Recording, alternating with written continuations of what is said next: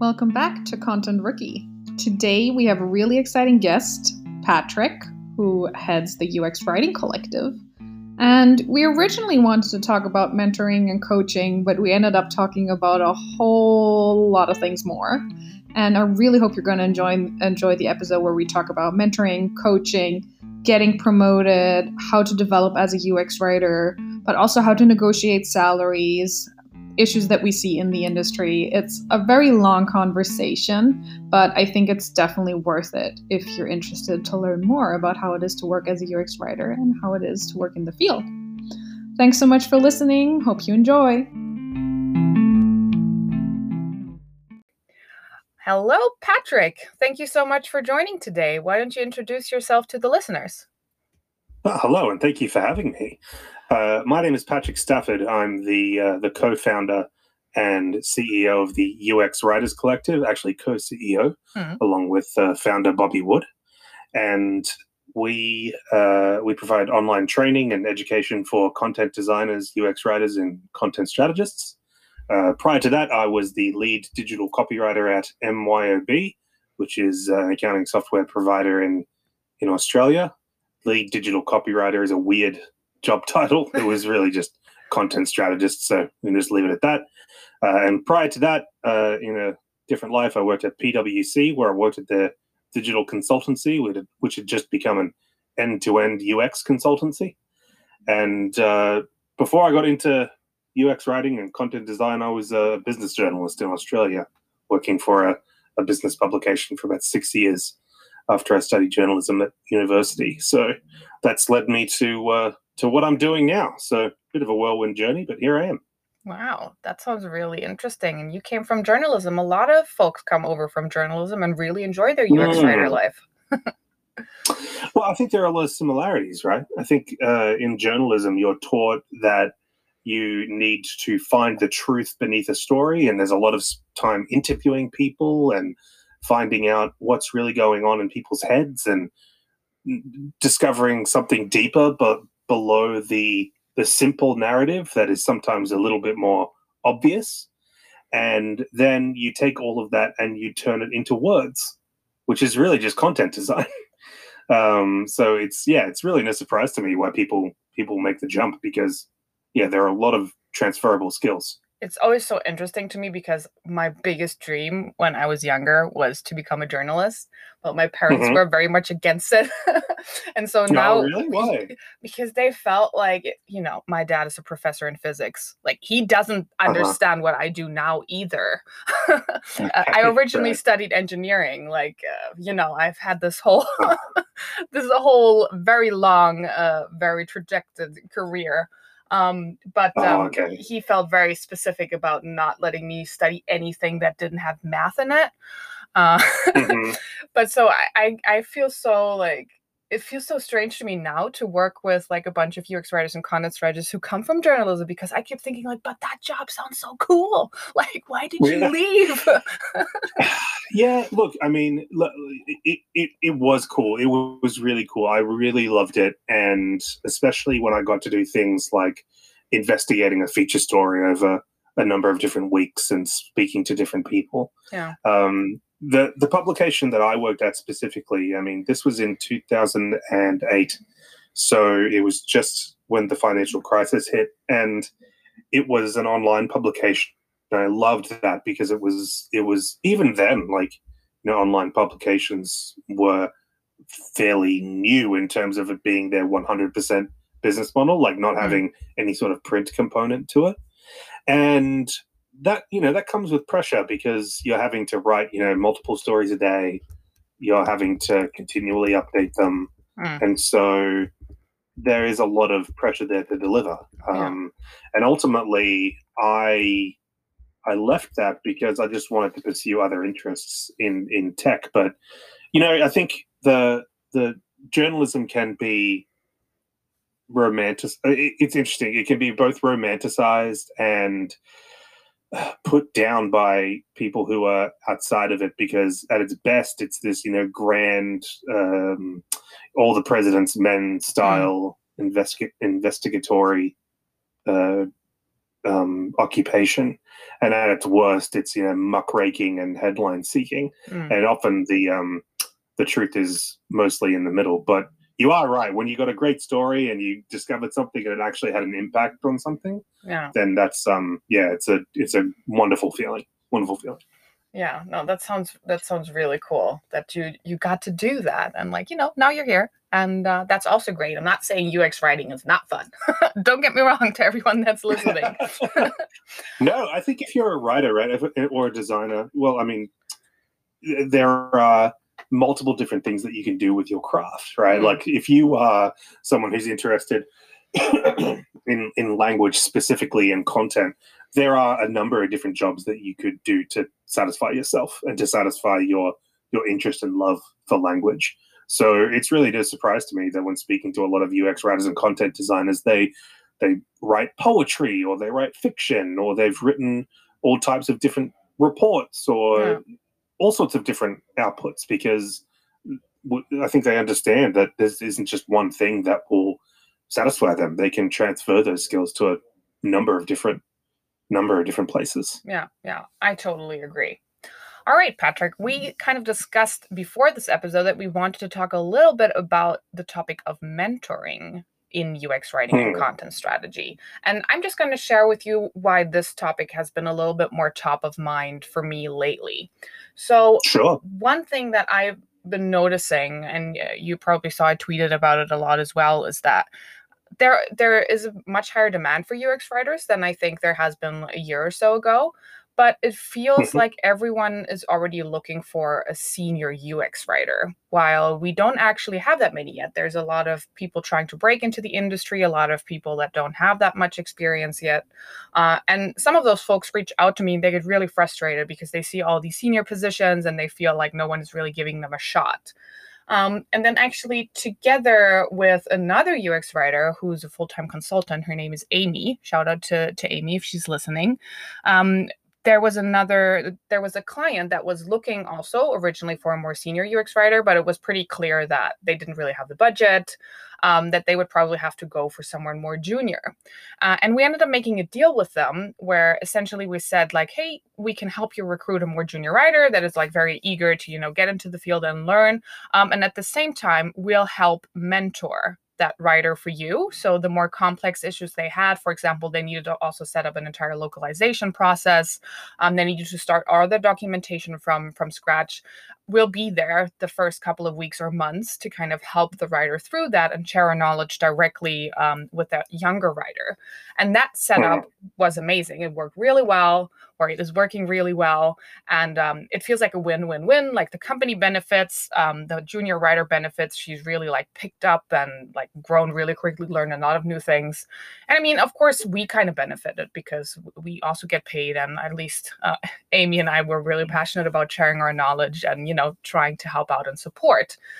So that was kind of what prompted me to think more about this concept of, mentorship in general in the industry. I know a lot of people kind of do it on the side. Someone maybe reaches out to them on LinkedIn with a couple of questions. They maybe hop on a call.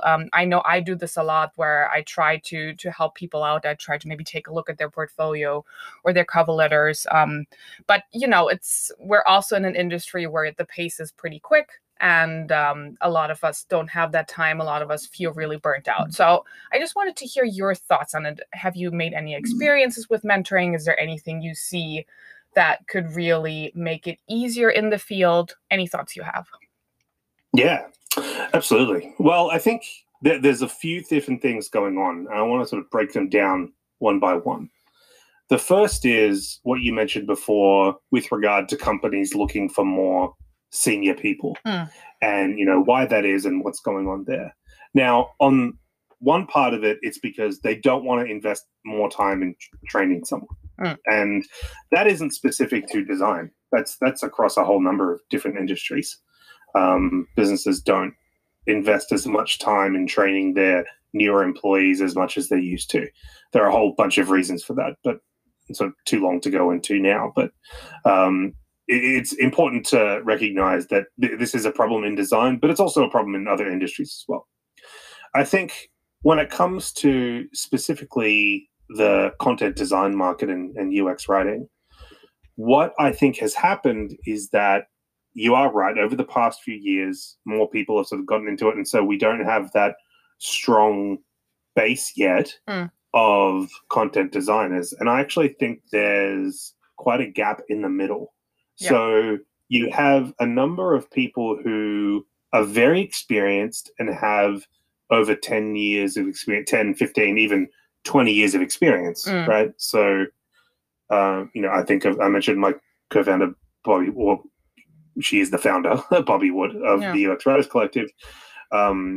She's been working in San Francisco in any type of content design role you can imagine for, over 2 decades. Yeah. Right? So there are people of her caliber who have been around for that long. And then you also have a number of people who have gotten into the game within, say, the last 5 years, right? Yeah. There are not a lot of people in that mid to senior role who would probably be the ones who are mentoring those junior writers. Yeah. Now, look, this has been my experience. So people in other areas may have a different experience, particularly in Silicon Valley, where you have, there are just so many content designers there that you are probably going to have, that's going to be less of an issue. But outside of that ecosystem, you have that gap. And I think that's creating a lot of, I think the other problem as well is that companies don't necessarily know what they're looking for as well. Exactly. When they sit down to write a job description for a UX writer or a content designer, it's often not coming from a content designer. It's coming from a head of design. And I have personally experienced sitting down with a designer in a job interview, a head of design, and they're asking me questions about UX writing and content design. And I just think, why are you asking me these questions? This doesn't seem like, they don't really seem like they know a lot about what they need from a content designer. Yeah. And so they, as a result, they think that they need someone senior, right? They need someone who can come in and sort of tell them what to do because they actually don't know themselves. They really don't know what they need from a content designer. So part of this will be solved by content design becoming more mature and that becoming a more ubiquitous part of design education. Regarding coaching and mentoring, I think we should distinguish those two terms. So what I think a lot of people refer to when they talk about mentoring is actually coaching. And mentoring, I think, is something a little bit different. So the way I see it is this: the distinguishing feature between a coach and a mentor is a coach is a relationship that is primarily transactional. Yeah. So and that transaction may not be money; it's often just time. So, but there is a specific goal involved. So it's, hey Nicole, I saw you on LinkedIn. I see you're really experienced at Spotify. I would really love your advice on my portfolio. Do you have time for half an hour, 45 minutes to look over it with me and give me some advice? Yeah. Then you sort of part ways. And yeah, you may catch up again, but it's not really about work. It's more social, right? So that to me is a coaching relationship, right? A mentor is something altogether different, where it's typically unpaid, in fact, mostly unpaid, and it's someone who will invest a lot of their time and effort into you as a person, not just in order to reach a specific goal. So I understand that the word mentor is used a lot online in different contexts, and I think, it's not necessarily wrong. I just like to distinguish those two things because I think if you're going to start up that type of relationship, you need to be very clear about what the expectations are. So you did that with the company you just mentioned, where you said that you were going to be alongside that junior employee and you were going to guide them through their first few months. See, I would call that a coach. I call that a coaching relationship because that's more of a transactional thing. Yeah. Whereas a mentor would be if you're meeting up with that employee, no matter what job they're in, right? And it's almost more like they're a protege of yours, so to speak. So that's the distinguishing factor I see in those two relationships. I think it's really good that you mentioned that because I really recognize a lot of the questions where, someone uses the term mentor, but they're very they're very precise. Like, yeah, I get a lot of, can you mentor me to get a job at Spotify? Which, fun fact for everyone that's listening and sending me those messages, I always ignore them because I am more than my employer. Hint. But yeah, I agree. And I think that's also why I've seen a big inflation when it comes to the term mentorship, which is why I think it's really good that we're having this discussion. There's a lot of new services kind of trying to support that. And it feels like it's like everything in our world getting a lot more, but instant success. I instantly want something from this. I want to like see the advantage right away. I want to benefit from this, like on my first call or however you meet up. And it's a little bit less about the long-term relationship. So I think it's really interesting that you're bringing that up. Yeah, and I also think it, specifically when we're talking about content design, you mentioned as well that we want to give back to people, but we're often tired and burnt out, and so how do you balance those two things? Because if a company was going to ask me, hey, I'd love 2 hours of your time to talk about a strategy for doing X, I would say, cool, no problem. Here, I charge X amount. Please accept my fee, and I'll be happy to get started, right? But when someone messages me on LinkedIn and says, "Oh, I really need I would really love some advice. I'm looking for a job, or I've done 10 interviews and I'm not getting anything. Like, can you please meet with me?" Yeah. I don't charge for that. Exactly. Well, at least I haven't yet. Yeah. And I do think that there is a balance to be made there, because if we are going to be serious about saying that we value our time, should we be charging for that? I mean, I think there's a good argument for it. Also, taking into account the fact that I don't want to charge people who don't have the means to pay that fee, right? So yeah, it's complex. I totally agree with that. And as I've never charged for it, and I think spent more time than I probably can afford on helping folks out. And like something that I really think specifically the tech industry and the big players in the tech industry could benefit from is if they would actually allocate a budget to those writers and probably also designers, or maybe also other disciplines where the demand has gone up and it is maybe hard to recruit for these positions. Like, allocate a budget so I can maybe, spend it on mentoring folks and like I actually get something for my time. Because I think the company will say, well, it's not in our interest. We want all your dedication to go towards our job. But if they would think a little bit more long term in regards to really mentoring up like younger folks so they can take those roles, I think in the long term it could pay off. It's a very idealistic way of looking at things, as usual from me. But I think it's just a long term, right? And it's the same way we talk about design. You avoid short term trade offs in order to have long term gains, right? So I think it's a great way to look at it. I think one of the problems with the way companies go about hiring now, especially in content design, is that, well, I already mentioned they don't really know what they're looking for, right? So they think that they're looking for someone senior, but actually they can get someone who's a junior and with a little bit more hand holding, they can get them there. So sort of exactly what we're saying. But the other problem is that there is so, how do I articulate this properly? There is also a hesitancy among design teams to put time and effort into employees who are junior of any stripes. So in any sort of discipline. Yeah. So the same goes for junior developers. The same goes for junior designers or even product managers, right? So I do think a product manager is a part of a design team. There are not really a lot of, at least I haven't come across a lot of pathways for people to become a product manager. Yeah. I know that there are courses on how to be a product manager, but it's often like people start off as a project manager and then they sort of move in there. But there's really, if you're in design and want to become a product manager, there's no real set career goal to get there. And that's not necessarily a bad thing. I mean, like, these things are nebulous and they can be vague, and that's just part of life. But I think when it comes to content design, one of the reasons why companies don't want to hire juniors is because they haven't figured out a career pathway for them. Yeah. They don't know what it looks like. If you go to a job, right, you want to know, okay, cool, I'm in this job. Where can I go from here? What's at the top of the heap, so to speak? Yeah. And for instance, at Spotify, I don't know what the specific title is, but I do know that there is a head of UX writing.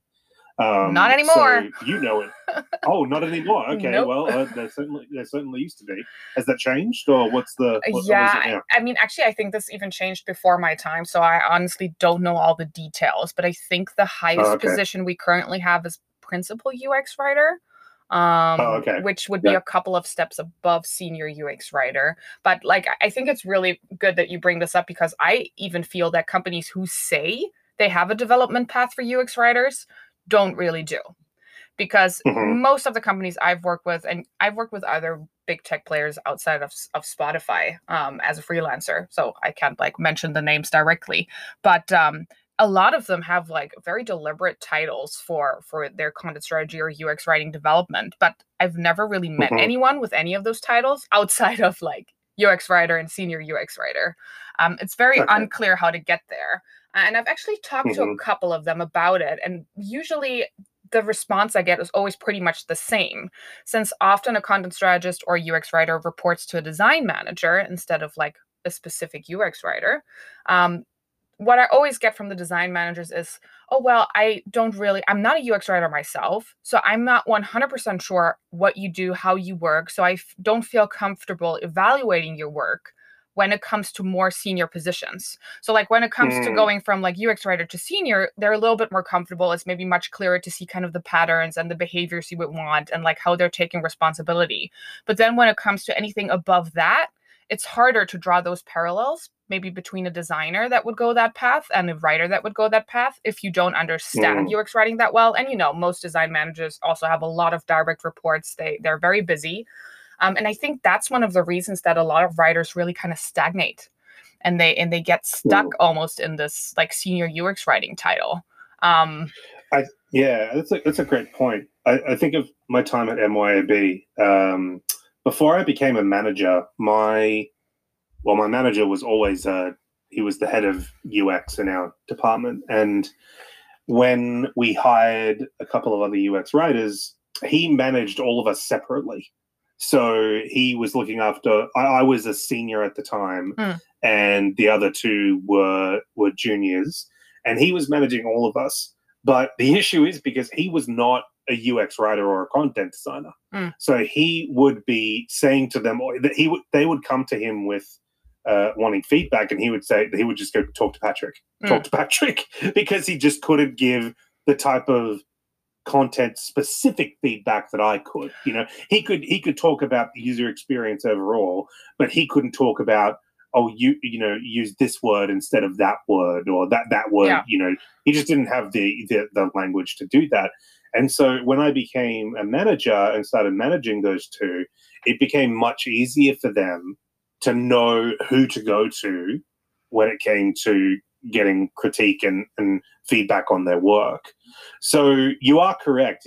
There's a real gap there. And I think one of the questions that, junior UX writers and content designers need to ask if they're going for a job is to say, who am I going to be getting feedback from? Right. Like who am I? Now, if you're in a large organization like Facebook, which has an established content design hierarchy, that's going to be very easy. If you are in an organization with a less developed discipline, I can't even think of an example right now, but let's say you're at like an investment company that's creating a digital arm, and they need a UX writer for their software, right? You're probably going to be the only person there. Yeah. So having a coach is a great way external coaches is a great way to make sure that you're getting the feedback and the development you need. But hopefully this will change as more of those junior UX writers start getting jobs and developing in the field. No, I definitely agree. And like, as part of, I have a lot of, it sounds a bit weird to say that, but I actually I'm friends with a lot of UX writers in real life at like different smaller, bigger companies. Some of them were the first UX writing hire. Some of them have been there for a while, have been promoted, have gone different paths. And funnily enough, I see this issue even in those companies who have more established teams, and there maybe is a head of UX writing or a director of UX writing or whatever it's usually called.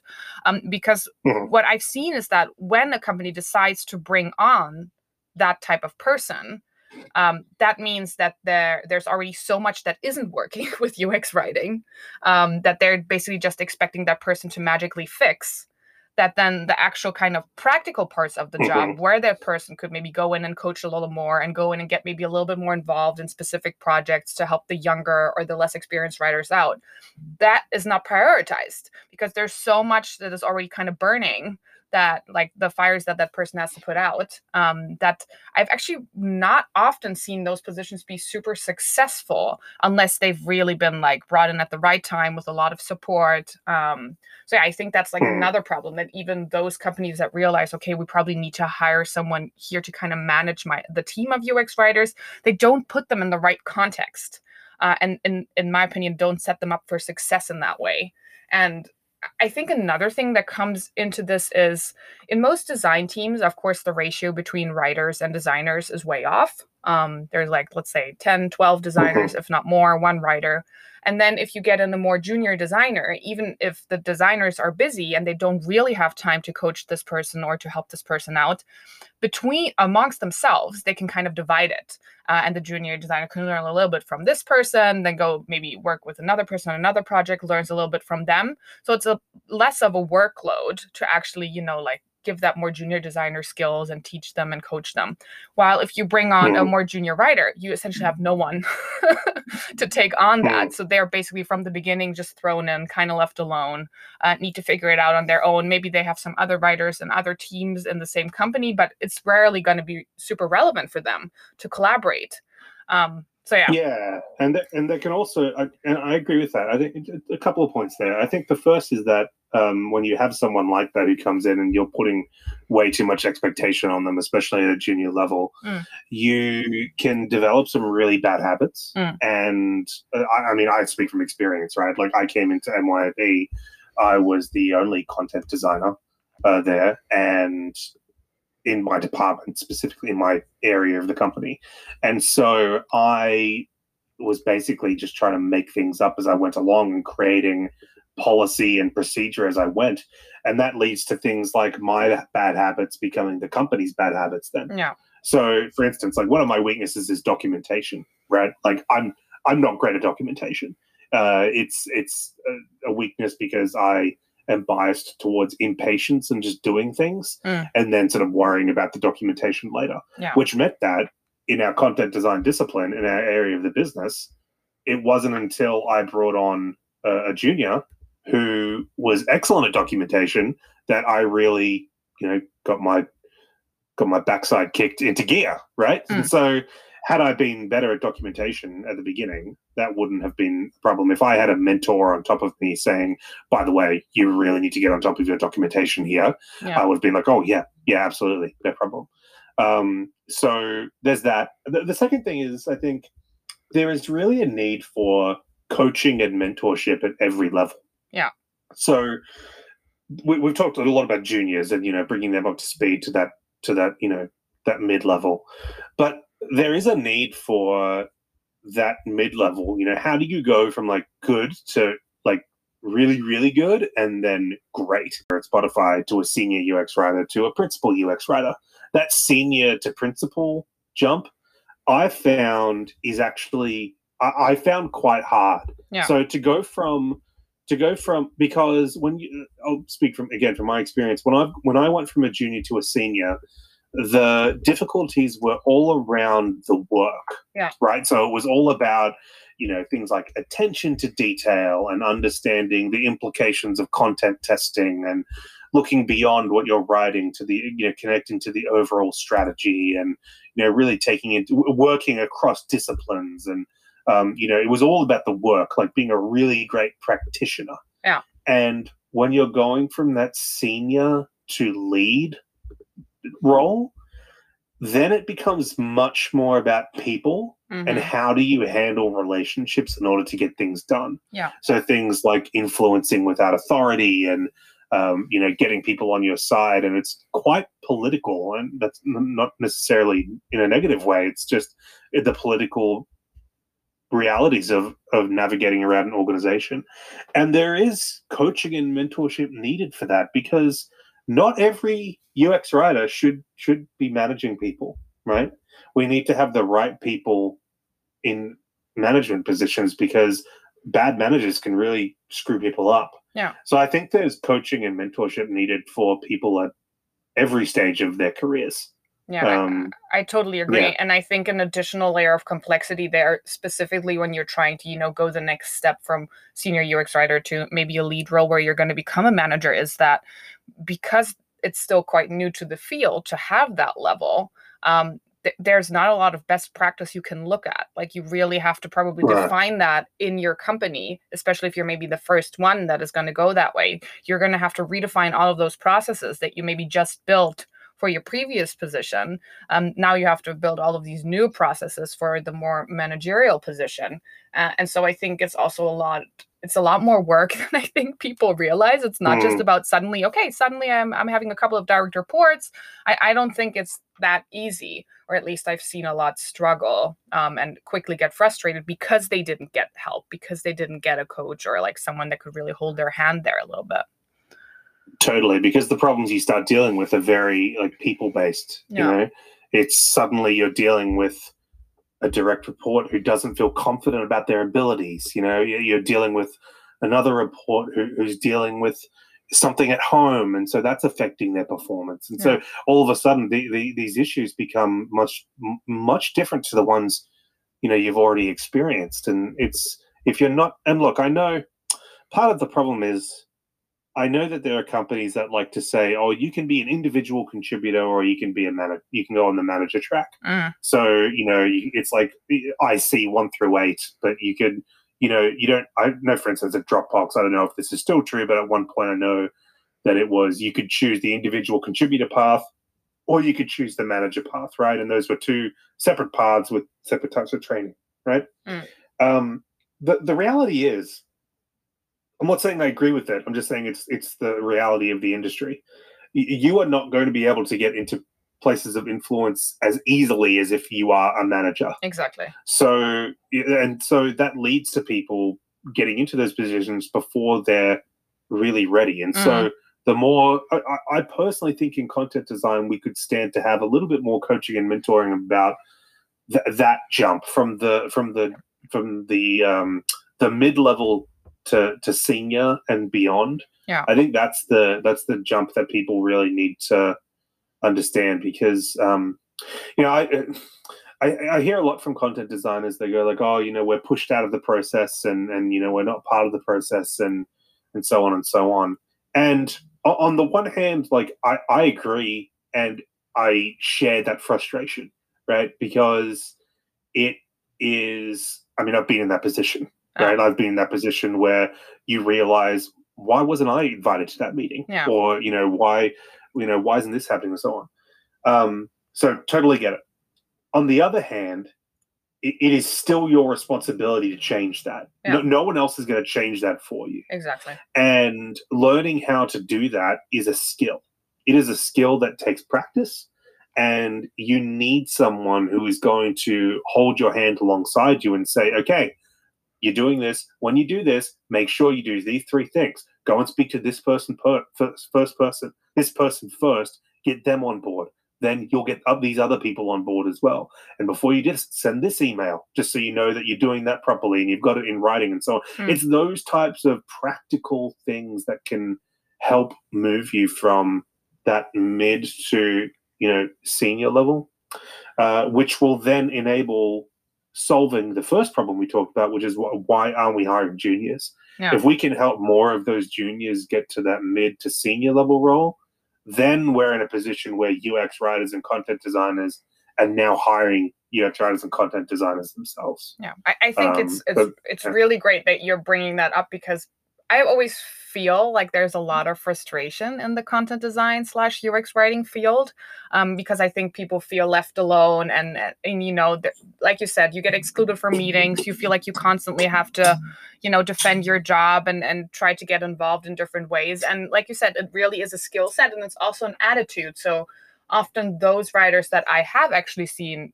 be promoted beyond senior, they really have a very specific attitude about going about it. They're not necessarily much more successful than the other ones, but it's just easier to work with them in a way, and it's a little bit less frustration there. Usually what I see happen with others that try to go that path and maybe, fail in to do that, they get very frustrated. They end up, trying to go to a different company, do it there, usually also fail there, and kind of feel very stuck. And then it's when these conversations start around, okay, like maybe I should leave UX writing, maybe I should do something completely different. And there's a lot of, talks about it's so difficult to develop as a UX writer. I don't really know how to take the next step. And I totally understand that frustration as well. But I really hear you and agree with you that the attitude and how to want to get to that next level, it's so vital. And honestly, it constantly is trying out new ways of working. It constantly is maybe checking out how to work with a different stakeholder, maybe how to win someone over. And that's a lot of work, and it's not a lot of writing, but it's a very significant part of the job. And I think anyone that wants to go to a writing lead position, they also have to accept that it's probably not going to be a lot of writing. So they might as well get used to it. To your first point, it's the same thing with journalism. It's actually less writing than you think is going to be in there. Yeah. I totally agree with you. And I think one of the issues with content design right now is it's maturing in some ways, which are great.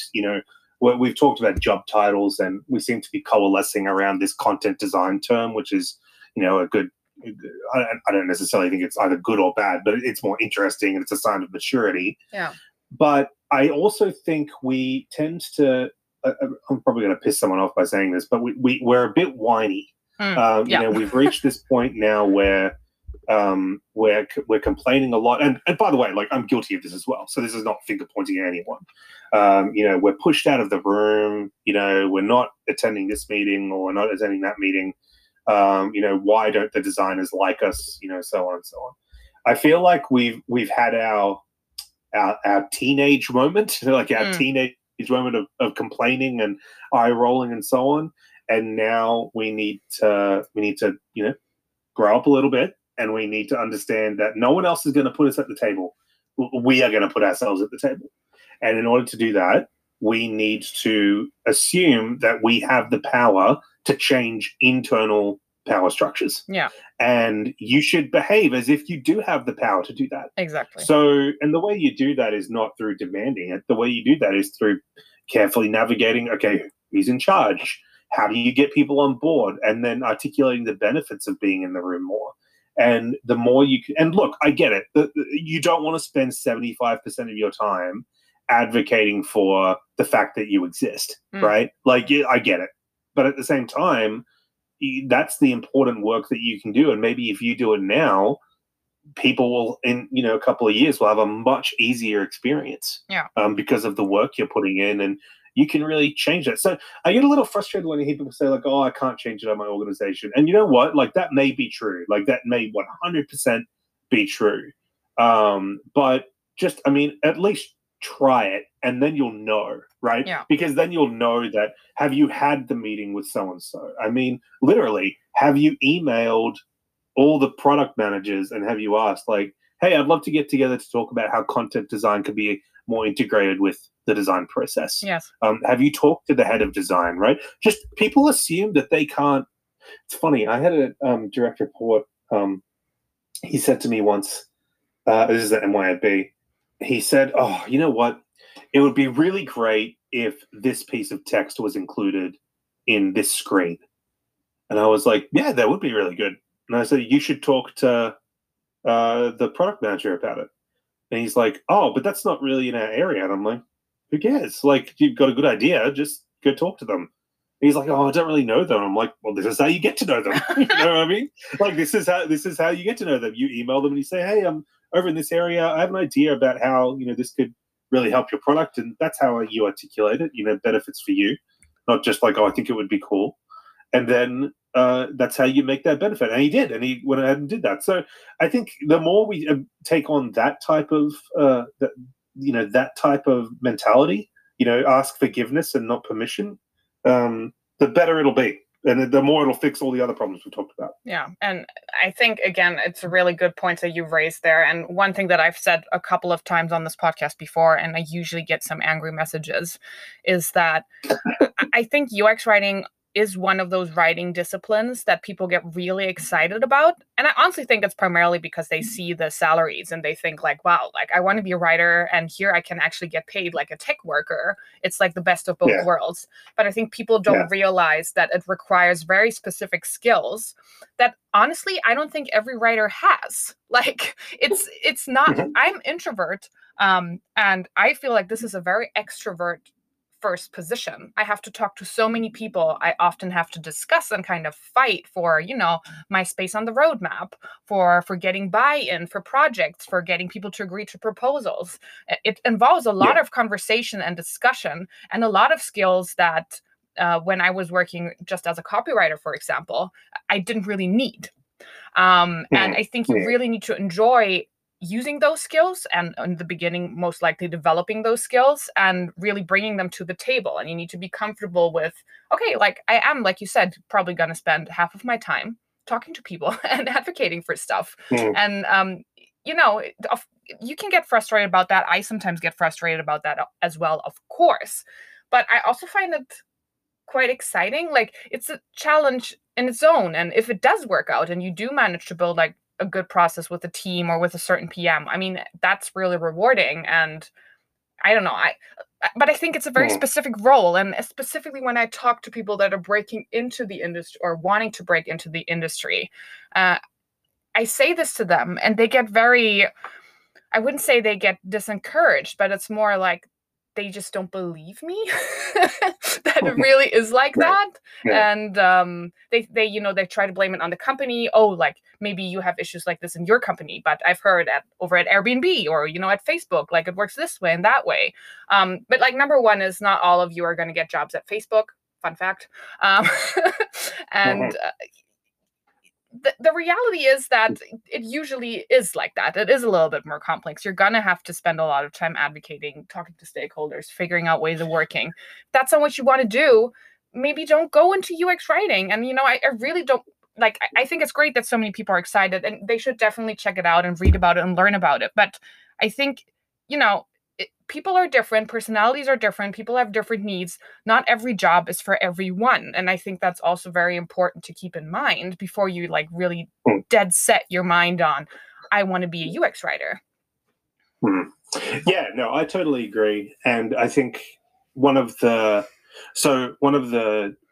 big things we've tried to do at the Writers Collective is to really show people that as they're going through the course that it's not just you working on this team. You are going to be working with a team of people, and you need to understand how to work with those people.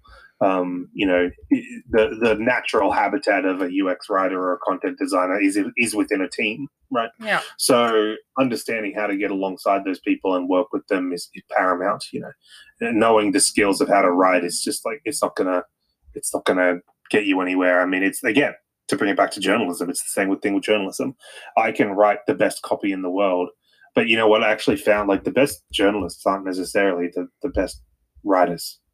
They are the best people who can. And I put myself in this topic, right? I was not a particularly exceptional writer, right? Like I wasn't really. You wouldn't really read my copy and wow, he knows how to turn a phrase, but I really know how to talk to people. Yeah. And I really know how to get them to say things and confide in me and build that relationship. And that's that's the other half of how a journalist works, right? They get that person to say that comment or they hear something and they think, hang on, can you pick up on that point? Can you expand on that? And, that's the way, and so, I think you're right. Like again, I'm an introvert as well. And so like after a day of meetings, I'm just like, exhausted and never want to talk to anyone. But I think it's just, if you go in with that knowledge and you prepare yourself for it. I think the other thing about coaching and mentoring too that we haven't really touched on, and is a whole really other topic in itself, and I just don't want to bring it up as more like an afterthought, but there are a lot of people who, minorities, underrepresented groups, accessibility and diversity and so on. These are the types of communities that could really benefit from like the coaching and mentoring and experience of people who are in those senior positions. Yeah. And particularly, I've been thinking more specifically lately about how I can help people in those situations who don't have the means to get ahead, but could be really great if they have the opportunity.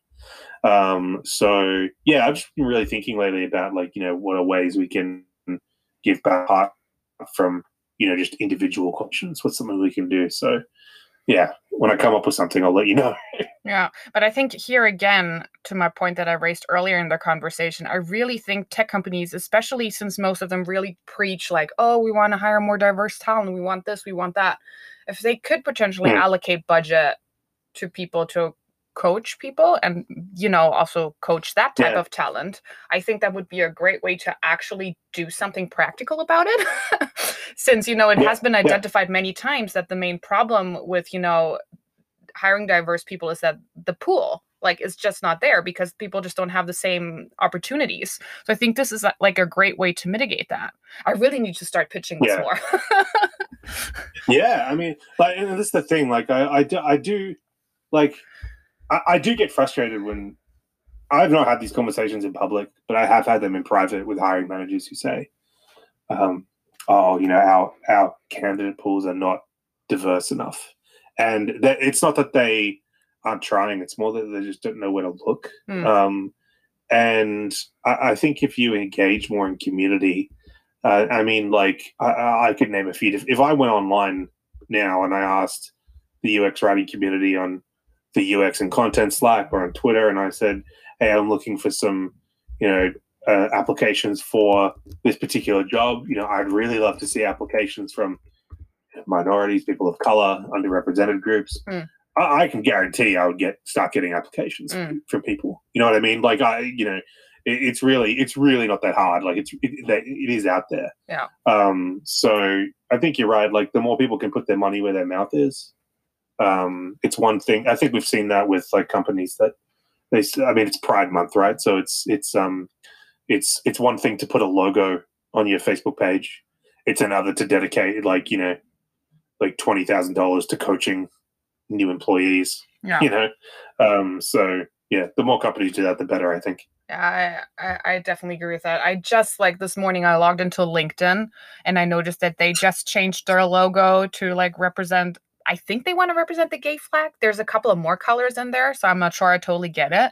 But fun. But why don't you do something else? Like you could prioritize posts from LGBTQ plus people for a while, but they don't do any of that. It's just the logo. And I don't know. You see that? Do you see that done by many? I agree. Yeah, I think. Look, I'm very hesitant to speak on behalf of the community. I don't really want to do that. But I will say that at the Writers Collective, for instance, we think very, very strongly about what are we doing that's actually making a difference? Oh. How are we actually prioritizing what actually giving back to people. Oh. So, for instance, we have a scholarship program. Oh. We've given over 200 scholarships to people. Wow. The person who looks after our scholarship program is a woman of color, right? So it's those types of practical things. And please don't take it as me saying oh, we're perfect and we're so much better. We have these conversations continually, but it's things like that I think, they're the practical things that I think we've seen make a difference. And so we're continually asking, how do we do more of that? What opportunities can we look for?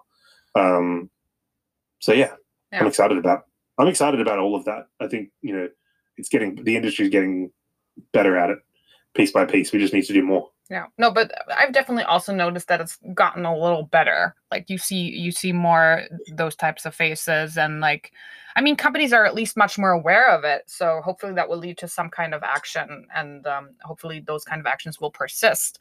So like, I've definitely always tried to support it. I think another thing for me has been, though, specifically in tech, that is not talked about that much anymore either, is the fact that in most companies, just women are still like super outnumbered.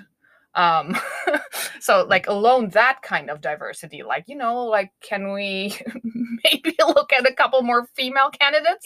That would be great. And it's the whole intersectional point, right? I mean, I it's interesting. Content strategy tends to be I will quantify it this way. We did a survey a couple of years ago about UX writing salaries, and we did find that the majority of the market of the employees who responded to the survey were women, right? So overwhelmingly women, right? However, there were points in the salary survey, especially at the top, where you look at women and men in the same experience bracket in a particular market, and you can see that men are earning more. Yeah, 100%. And look, our survey was not scientific. It had low data points, so a whole lot of caveats there. But it does speak to what you're talking about, right? And I mean, there's just because you have more women in a particular field doesn't necessarily mean that everything's looking sunny. Yeah. Yeah. No, I totally agree. And those salary discrepancies, some of the companies I've worked with, I've definitely checked like the internal resources that we have to kind of check out salaries. And I've noticed that this everywhere. Like even in the same position, men get paid more. And I have actually asked about it in like a couple of my previous positions. And usually what I got was like, oh, but like this person has a family. We asked this person to relocate with their family, with the chance that their partner wouldn't get a job. And like, there's usually good reasons for it. I'm not saying don't pay the men what they're getting. I'm just saying then like, pay me the same. Like, what's bonkers is So last year I interviewed at a major social company, and I was given I ultimately didn't accept, but that offer had a compensation package attached to it for a particular rate, and that's fine. And then earlier this year, I was speaking with someone who also was given an offer by this particular company, and they told me what they were being offered, and I mentioned to them, look, well, when they offered me something, this is what they offered me, and it was higher than what she had been offered. So look, the salary, and she's more experienced than me as content designer, so it's so important, salary transparency, and I think it just goes to show we're still, even though as I mentioned, there are a lot of women in content design, but there are still the same issues coming up again. I think like for me, the most recent example was I got an offer from a company that I negotiated up to a certain point where I was okay with it, but ultimately I decided to decline it. They ended up hiring another woman in the position. And like randomly we got in touch a couple of weeks or months after that. And, we went out for a coffee and we talked a little and we talked about salaries, and she makes exactly half of what I was offered. And we have pretty much the same experience level. And she didn't negotiate up. Yeah, and right. I mean, like, honestly, it's just like not cool. And then people complain that there's like such a high employee turnover in tech. Well, like if you fuck over your people already in the beginning, like what do you expect? Yeah. I mean, there's so many things we could say about salary, right? I think, and especially with now more people working from home, I think that conversation is going to become even more complex. Because now we've seen companies saying that, okay, well, if you're not going to live in this hub, we're not going to pay you as much because of the cost of living difference and so on. So I think it's going to, introduce even more complexity into the conversation. So I'll be interested to see where it stands in a year. Yeah. If people have actually, if we actually have all gone back to the office, or people are still going to end up working from home. Yeah. No, I definitely agree. And I think like another minor issue here is that a lot of people, when they get into UX writing, they maybe transition from a different kind of writer role. The UX writing role is likely their first position in tech. So I think a lot of them just think, oh, this is a good salary, I don't need to negotiate this. And they'll take it.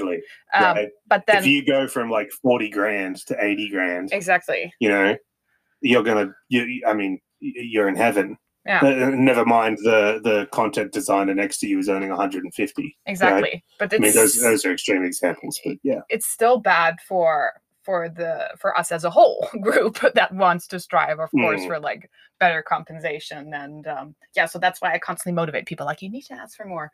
I think like most companies would probably not want to hire me if they knew how many of their employees I had coached to ask for more money. So I think I got to tell you, like, as someone who is now co-running a business, if you are the right person and you negotiate up, I mean, like, as long as I can afford it, I'll pay it.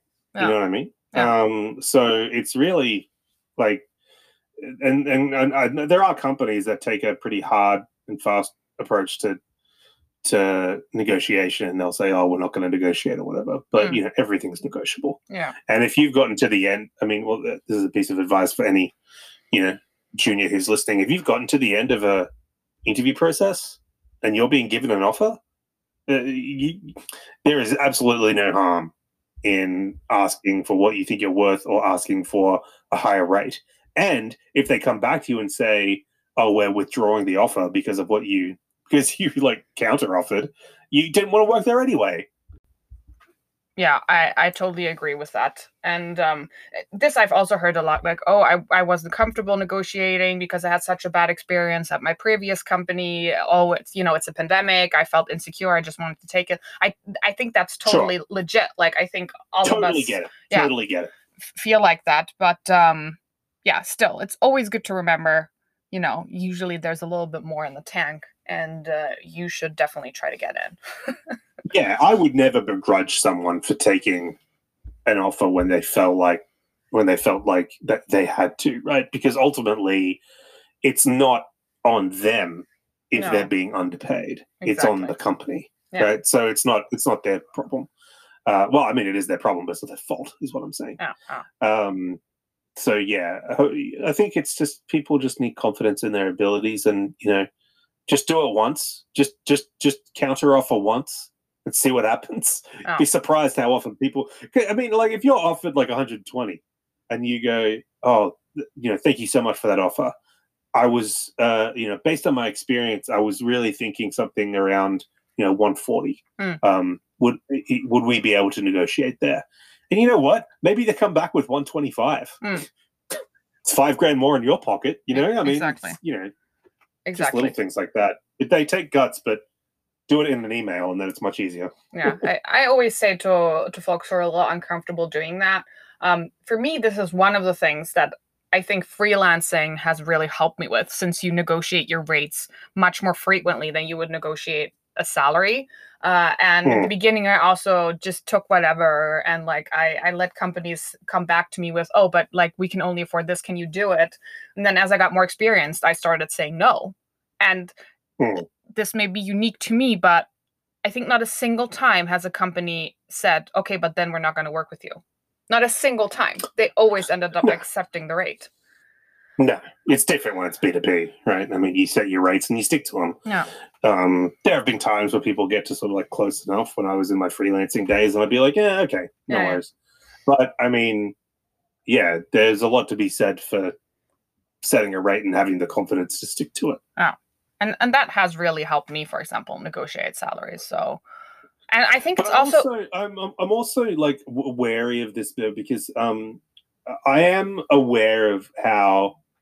I mean, you were sort of joking about this earlier, but if I negotiate, right, I'm seen as like it's a good personality trait, right? If you negotiate, or a woman negotiates, or a woman of color negotiates, right, the perception is different. Yeah, that's true. And that perception is often negative. Yeah. Right. Then you're seeing as being troublesome or causing trouble or being difficult, you know? Yeah. So even that, like, even that advice is loaded. Yeah. Right? It's totally true. Because there's just so much going on with whoever you're dealing with. That there's really every level of this is political. Yeah. And especially like now, you know, I think I've definitely, you know, people have probably felt that way about me, and I had kind of the benefit of the doubt just because I have a lot of experience to show. And, you know, the industry isn't that big. So people can usually ask like someone they know that I've worked with, how was it to work with Nicole? They'll say something positive and then they'll go ahead. But, you know, people who are, again, more junior, maybe negotiating their first role, maybe negotiating their second role, they don't have that amount of experience to show for themselves. They're going to be, they have a bigger risk of potentially losing out, or, you know, like being kind of put into that difficult box. It's of course also like a privileged position that I'm in here. But that's also why I fight so hard for higher salaries, because I think it's going to benefit everyone. And that's why I think it's so important for juniors to get as much of a portfolio under your belt as possible. Yeah. Even if it's doing spec work, because then you can at least go, look, I know how to write for interstitials. I know how to write for error messages. I know how to write for this, and this different contexts, you know. Because then when it comes to time for they offer you a salary, then at least you have a little bit of negotiating power. Yeah. You know, a little bit. Not a lot, but enough where you could, you know, try and get an extra few grand in your pocket. Yeah. But again, it comes back to that you have to navigate. Comes back to our discussion about relationships, right? Like you have to navigate these relationships very, very carefully. I mean, I was offered a contract role, last year, and the daily rate was something absurd. And I said, "Oh, would you consider this amount?" And it was like 20% more. And they were like, "Yeah, I think we can go that high." Right now, I like the reason that negotiator said, "Yeah, I think we could do that," is number one, they didn't know me that well. Number one, like I came recommended from someone inside, right? Point of privilege. So the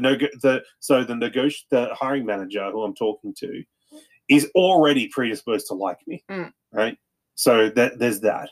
Number two, I'm a guy, so it's two guys having a chat. You know, there's the power dynamic is pretty equal, right?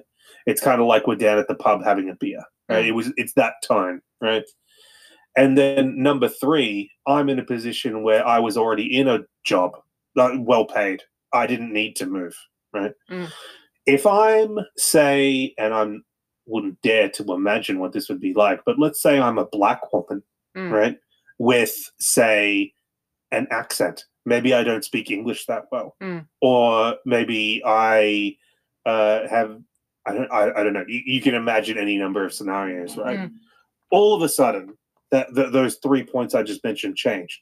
Maybe they don't know anyone inside that company, so they don't have a recommendation, right? There you go. That predisposition to like you and to accept your renegotiated offer is gone.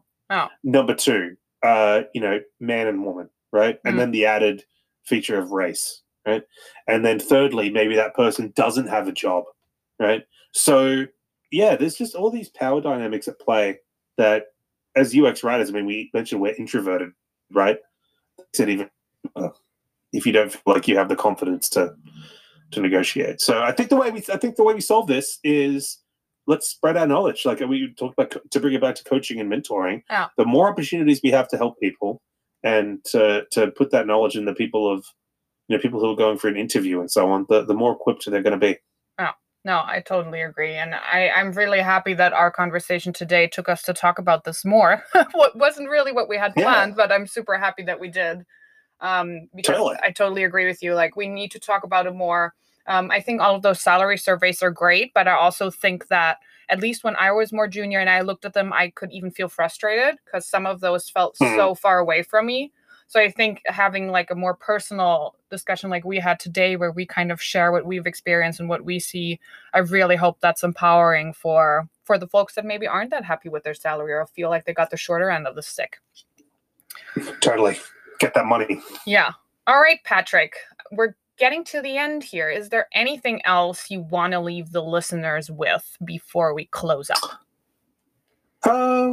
No, I think we've cut a lot here. I think the only thing I would say is that if you, listen to this and you're thinking like, yeah, do you want to get to that senior level and want to get to that lead level and you're a junior and you're looking at that career ladder, I would say like just invest a lot of time in understanding how to influence without authority and how to make sure that you can really get in the door and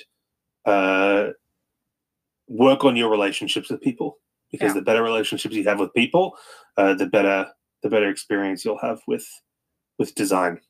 Yeah, totally agree. +1 on that. All right. Thank you so much, Patrick. Thank you for joining. I really appreciate this. And I hope to see you maybe again on the podcast sometime later. Thank you, Nicole. Be happy to. Thank you. All right.